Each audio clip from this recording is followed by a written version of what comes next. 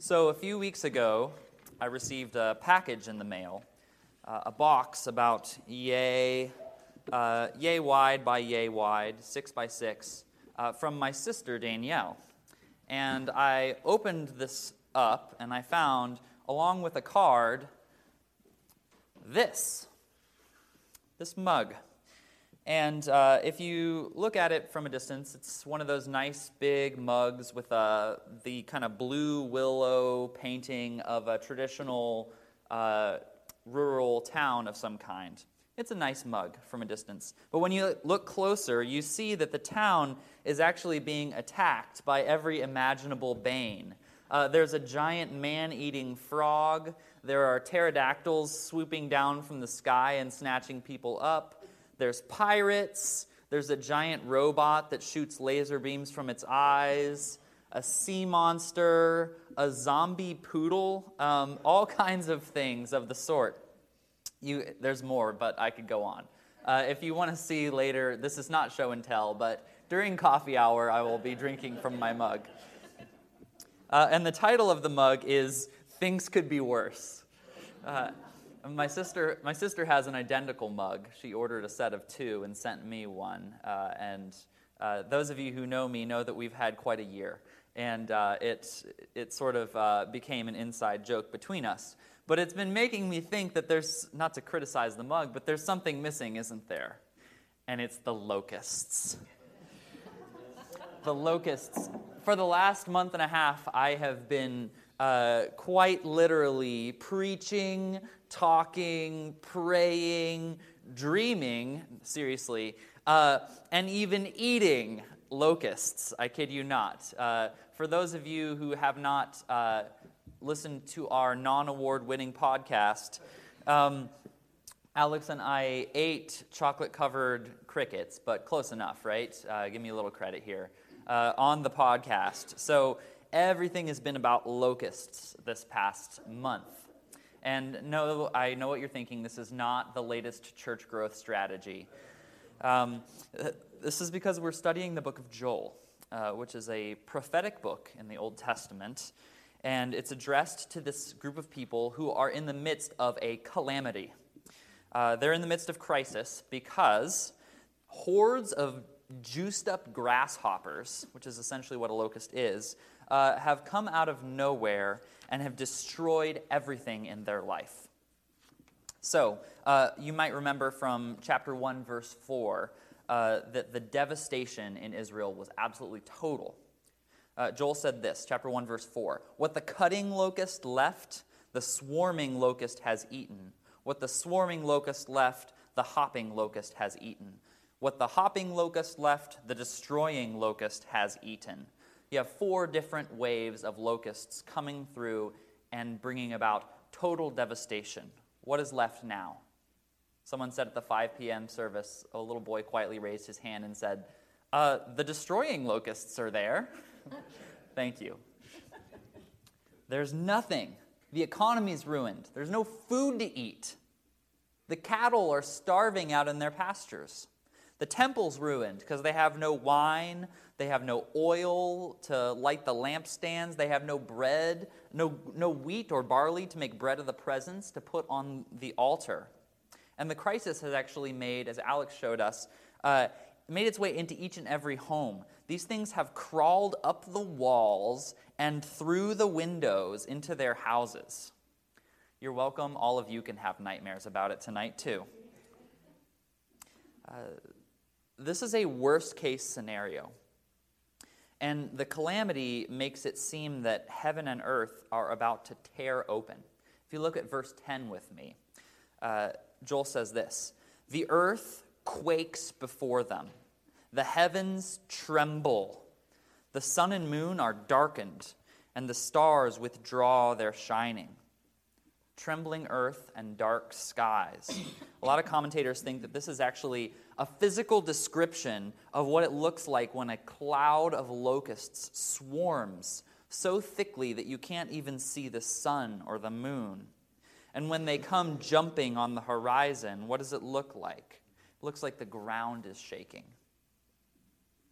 And Joel says this isn't just some sort of random swarm. He compares them to an army that's marching forward, bringing total destruction. You can break out all the swords and bows and shields that you want, and you're not going to stop this army. I had an epic battle with about 1,500 hornets in my attic about a month ago, and I can testify to you that fly swatters just don't cut it. You got to have raid, and they didn't have it back then. This is what another commentator calls an apocalyptic nightmare. An apocalyptic nightmare. Things are so bad that it seems like the very fabric of reality is tearing apart, and we're seeing through to some truth that we aren't really sure that we want to see. To make things worse, we find out in verse 11 that the commander of this great army is God himself. This is what Joel says in verse 11. The Lord utters his voice before his army, for his camp is exceedingly great. The one who executes his word is powerful. Who sent the locusts? God. What do you do when God is the one who is coming against you? Back to my mug. Could things be worse? Not for Israel. I don't think so. This is as low as it goes. This is, as they like to say in the recovery community, rock bottom. But what I want to suggest to you all this morning is that perhaps rock bottom might be exactly the place where you need to go. It's not a fun place to be, but rock bottom is a hopeful place. God never takes us to rock bottom for no purpose. In the early days of Alcoholics Anonymous, the 1930s, as groups of addicts were gathering over coffee pots in these musty church basements, and they were working out what would later become known as the 12 Steps. The group leaders noticed this surprising phenomenon, and that was that the so-called borderline alcoholics, the ones who were still had their livelihoods intact, they were able to keep their jobs, their spouses hadn't left them yet. They had sort of an ability to manage their alcoholism, and so when they came to the groups, they showed little or no progress whatsoever. But the cases that were most desperate and most hopeless, the man who was unemployed and out on the streets, who had no chance at all, for whom the next stop was the morgue, those guys suddenly seemed to get better. And this is counterintuitive. Who here has ever had a cold before, right? Okay, yeah, most of us. Who's that had pneumonia before? Pneumonia is a little more serious than a cold. And which one's easier to recover from? The cold, right? We get, anyone with small children will testify, you're going to have 12 of them in the next 3 months. Get ready. You recover from colds all the time, but the more serious one, you would think, that's harder to recover from. But it's the opposite in the case of the alcoholics and Alcoholics Anonymous. Why is that? The reason has to do with hitting what AA calls bottom. The bottom comes when a person arrives at this deep recognition that their life is fundamentally unmanageable and that they are powerless to defeat their own inclinations, their own addictions. So the authors of the AA Big Book write this: few people will sincerely try to practice the Alcoholics Anonymous program until they have hit this point. Why? Why can't we just will ourselves to it? Well, it turns out that sobriety, coming out of your addictions, whatever they might be, and also your idols, requires things like being rigorously honest and tolerant of others, like confessing your faults, and then sacrificing your own time and energy for the good of others. This is what all of steps 2 through 12 involve. If you're going to participate in the program, it's going to cost you enormous amounts of time, It's very difficult. And anybody who's half-hearted about recovery just won't do that stuff. They'll be like, hey, can I just take the shortcut? Isn't there an easier way to go about this? The Big Book says, quote, the average addict, self-centered in the extreme, doesn't care for this prospect unless he has to do these things in order to survive. Don't you see? AA has shown through experience over and over again that half-hearted change and repentance just doesn't work. And I want to suggest that perhaps the founders of AA were discovering in this something of the wisdom of God. Why does God wage total war against his own beloved people? Why does he send tragedy and calamity their way? Is he capricious? Just angry? Is he out to get them? Maybe perhaps it's because sometimes you have to hit rock bottom before you come to your senses. Listen to what God says in verse 12. Verse 12. This is the turning point of the entire book of Joel, by the way. This is where everything changes. Verse 12. Yet even now, declares the Lord, amid your total devastation, return to me with all your heart, with fasting, with weeping, and with mourning, and rend, that means tear, your hearts and not your garments. Return to the Lord your God, for he is gracious and merciful, slow to anger and abounding in steadfast love, and he relents over disaster. Who knows whether he will not turn and relent and leave a blessing behind him, a grain offering and a drink offering for the Lord your God. The key word in this passage is return. Did you see it? We see it 3 times. It's shuv or shub in Hebrew. I'm not entirely sure which one it is. But you see it, return to me with all your heart. Return to the Lord your God. And then, who knows whether he will not turn and relent. Same word, all 3 times. God sends a calamity and aligns himself against his own people so that they might return to him. We'll look at God's own turning in a minute. But first I want to emphasize that this isn't some sort of token repentance ritual.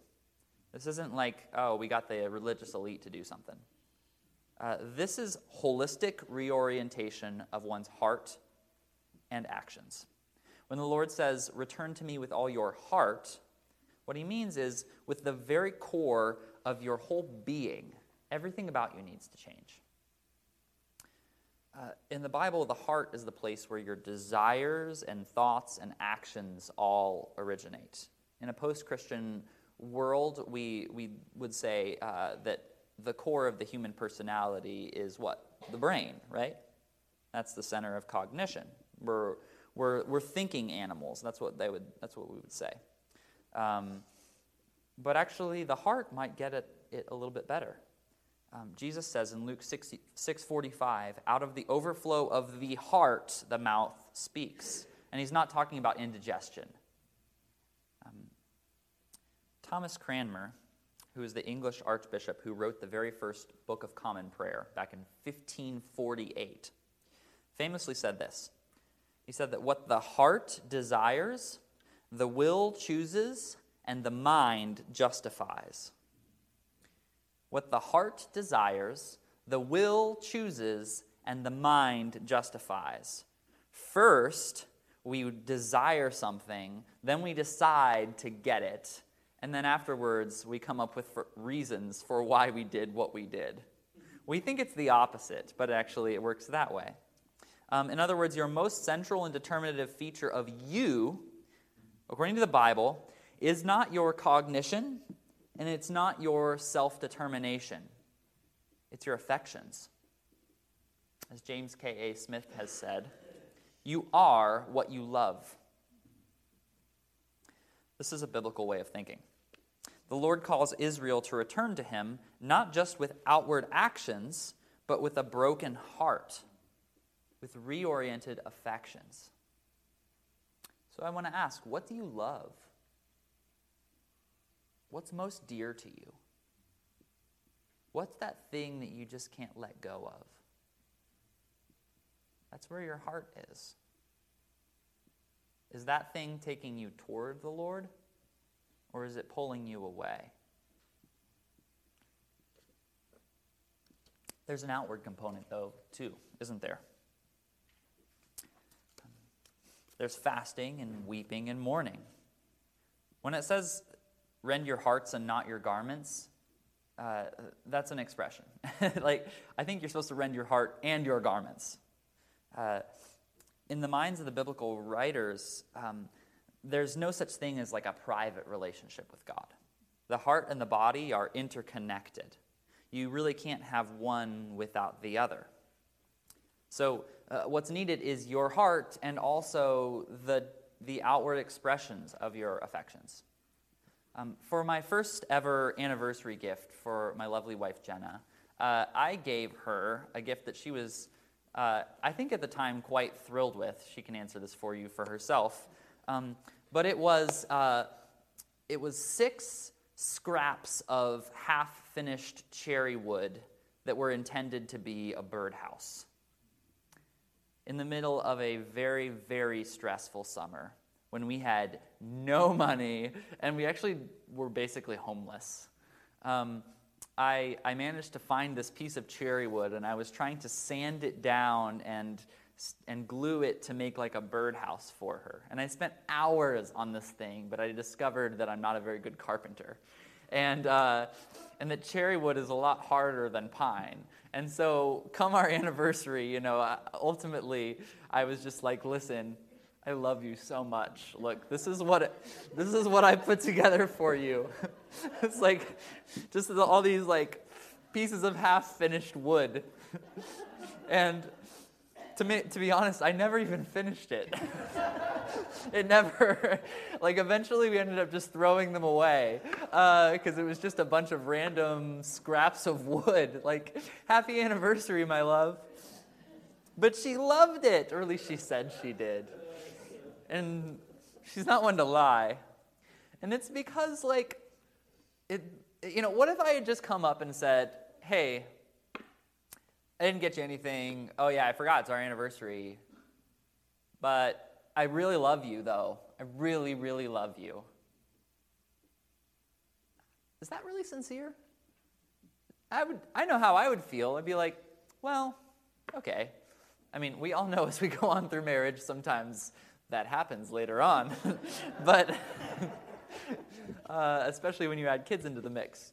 But what's needed is your heart and the expression of it. And it's not like God is waiting around on your perfection or you to be perfectly put together, right? He'll take the scraps of wood. He just wants you to be whole and complete toward him. He wants you to mean it. And you can't mean it if you don't do it externally. You're just lying to yourself. It's fakeness. Just in the same way that doing the ritualistic actions without any kind of interior reality is fake, saying you have an interior reality without any outward manifestation is fake. Jesus called it hypocrisy. What's needed is a wholehearted, whole-body return. So, that's what's called for every one of us. And not once in your life. This isn't a question when you sit in the pew and it's like, do I need to repent? Let me answer that for you. Yes. Jesus has called us to a lifestyle of repentance. Every day I wake up and I have to rethink things. Sometimes it's really big. Sometimes it's something small and subtle. But I tend to get it wrong all the time. That's what a Christian anthropology teaches. But when we do turn back, what do we find? If you were to stand outside of Giant Eagle or Market District down there and poll people, you would really find 2 things. First, you'd find that after 20 minutes, security would be called. But second, you would find that a lot of people would say, what's the God of the Old Testament like? Angry, capricious, and spiteful.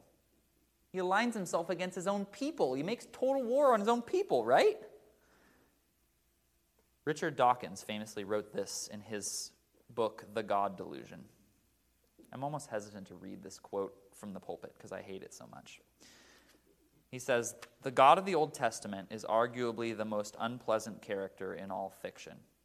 Jealous and proud of it, petty, unjust, an unforgiving control freak, a vindictive, bloodthirsty ethnic cleanser, misogynistic, homophobic, racist, infanticidal, genocidal, filicidal, pestilential, megalomaniacal, sadomasochistic, capriciously malevolent bully." Now, even the most hardened skeptics will admit that clearly this man has never read the Bible. Or if he has, he doesn't know how to read a book. But it raises an important point, doesn't it? And that is that we all tend, when we don't actually have any kind of revelatory word, we tend to paint God in our own image.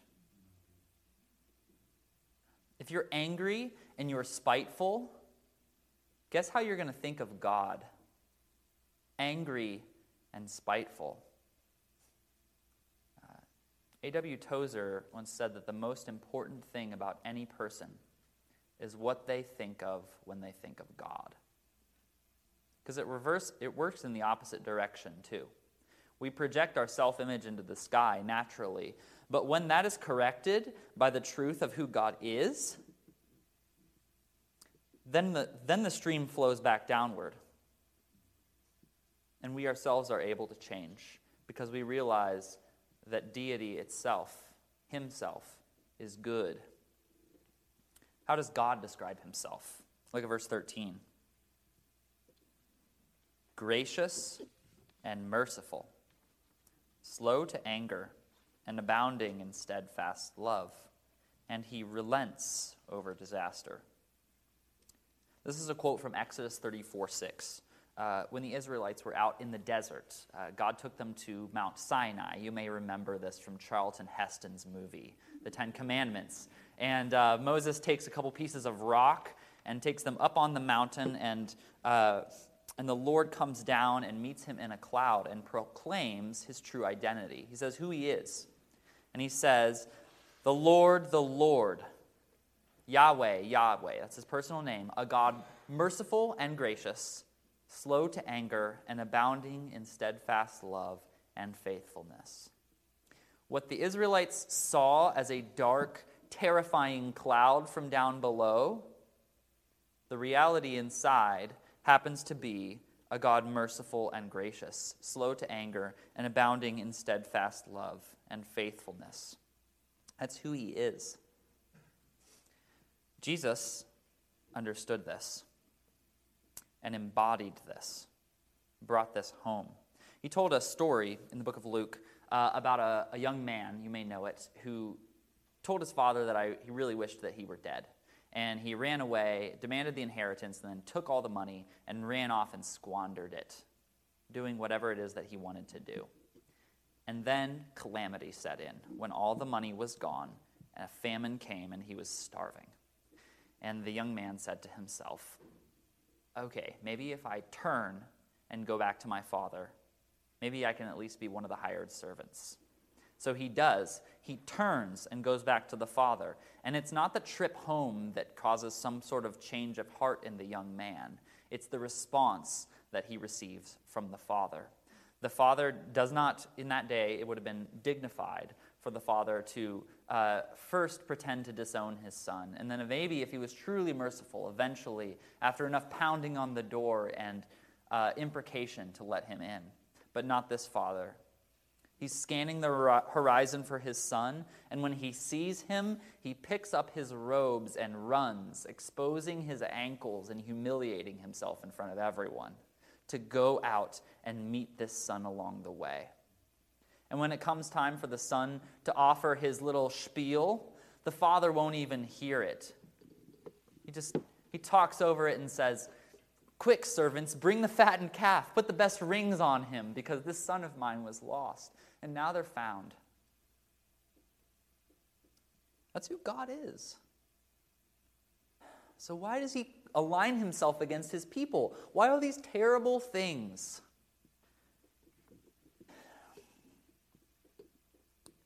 You know, there's a popular book called When Terrible Things Happen to Good People. When Bad Things Happen to Good People. I forget what the exact thing is. And the basic premise is that when terrible things happen, it's because God is good but not strong enough to prevent them from happening. That God is essentially not omnipotent. I think it's a cop-out. That's failing to look deeper and to enter into the difficult question. Why does God send disaster upon Israel? He's turning them toward himself. He will spare nothing. He will not spare you any kind of pain in order to bring you ultimate happiness. That's just who he is. This is agonized, tough love that is aimed to bring about repentance. There's a lot of reasons why things happen. I'm not suggesting that every single calamity that comes upon us is merely one sort of wrapped up in one reason. But every time we see calamity, it calls us to look at our innermost heart, to pay attention to our affections, and then to look at Christ, who himself lived the life of repentance that we were called to live, who himself humiliated himself and ran out toward lost sons and daughters like you and me. In Alcoholics Anonymous, they found that over time that they could actually raise the bottom. This is kind of good news, that you don't necessarily have to wait until the locust plague. They said, quote, by going back to our own drinking histories, we could show other alcoholics that years before we realized it, we were utterly out of control. They could show their own tendencies of their hearts, and then when others heard that, they could say, oh, okay, I'm headed down the exact same road. And truly, honestly, could realize their own helplessness long before disaster came. And so the call this morning for you and for me is to repent, to look at our own affections, and to return to the Lord our God. Because he's really good. He's kind. He wants you in his fellowship. He's not demanding you to pay a pound of flesh, as Shakespeare said in The Merchant of Venice. But he paid the pound of flesh for you. In the words of Marcus Mumford, I'll close with this: it is not the long walk home that will change this heart. It's the welcome that I receive every time I start. Amen.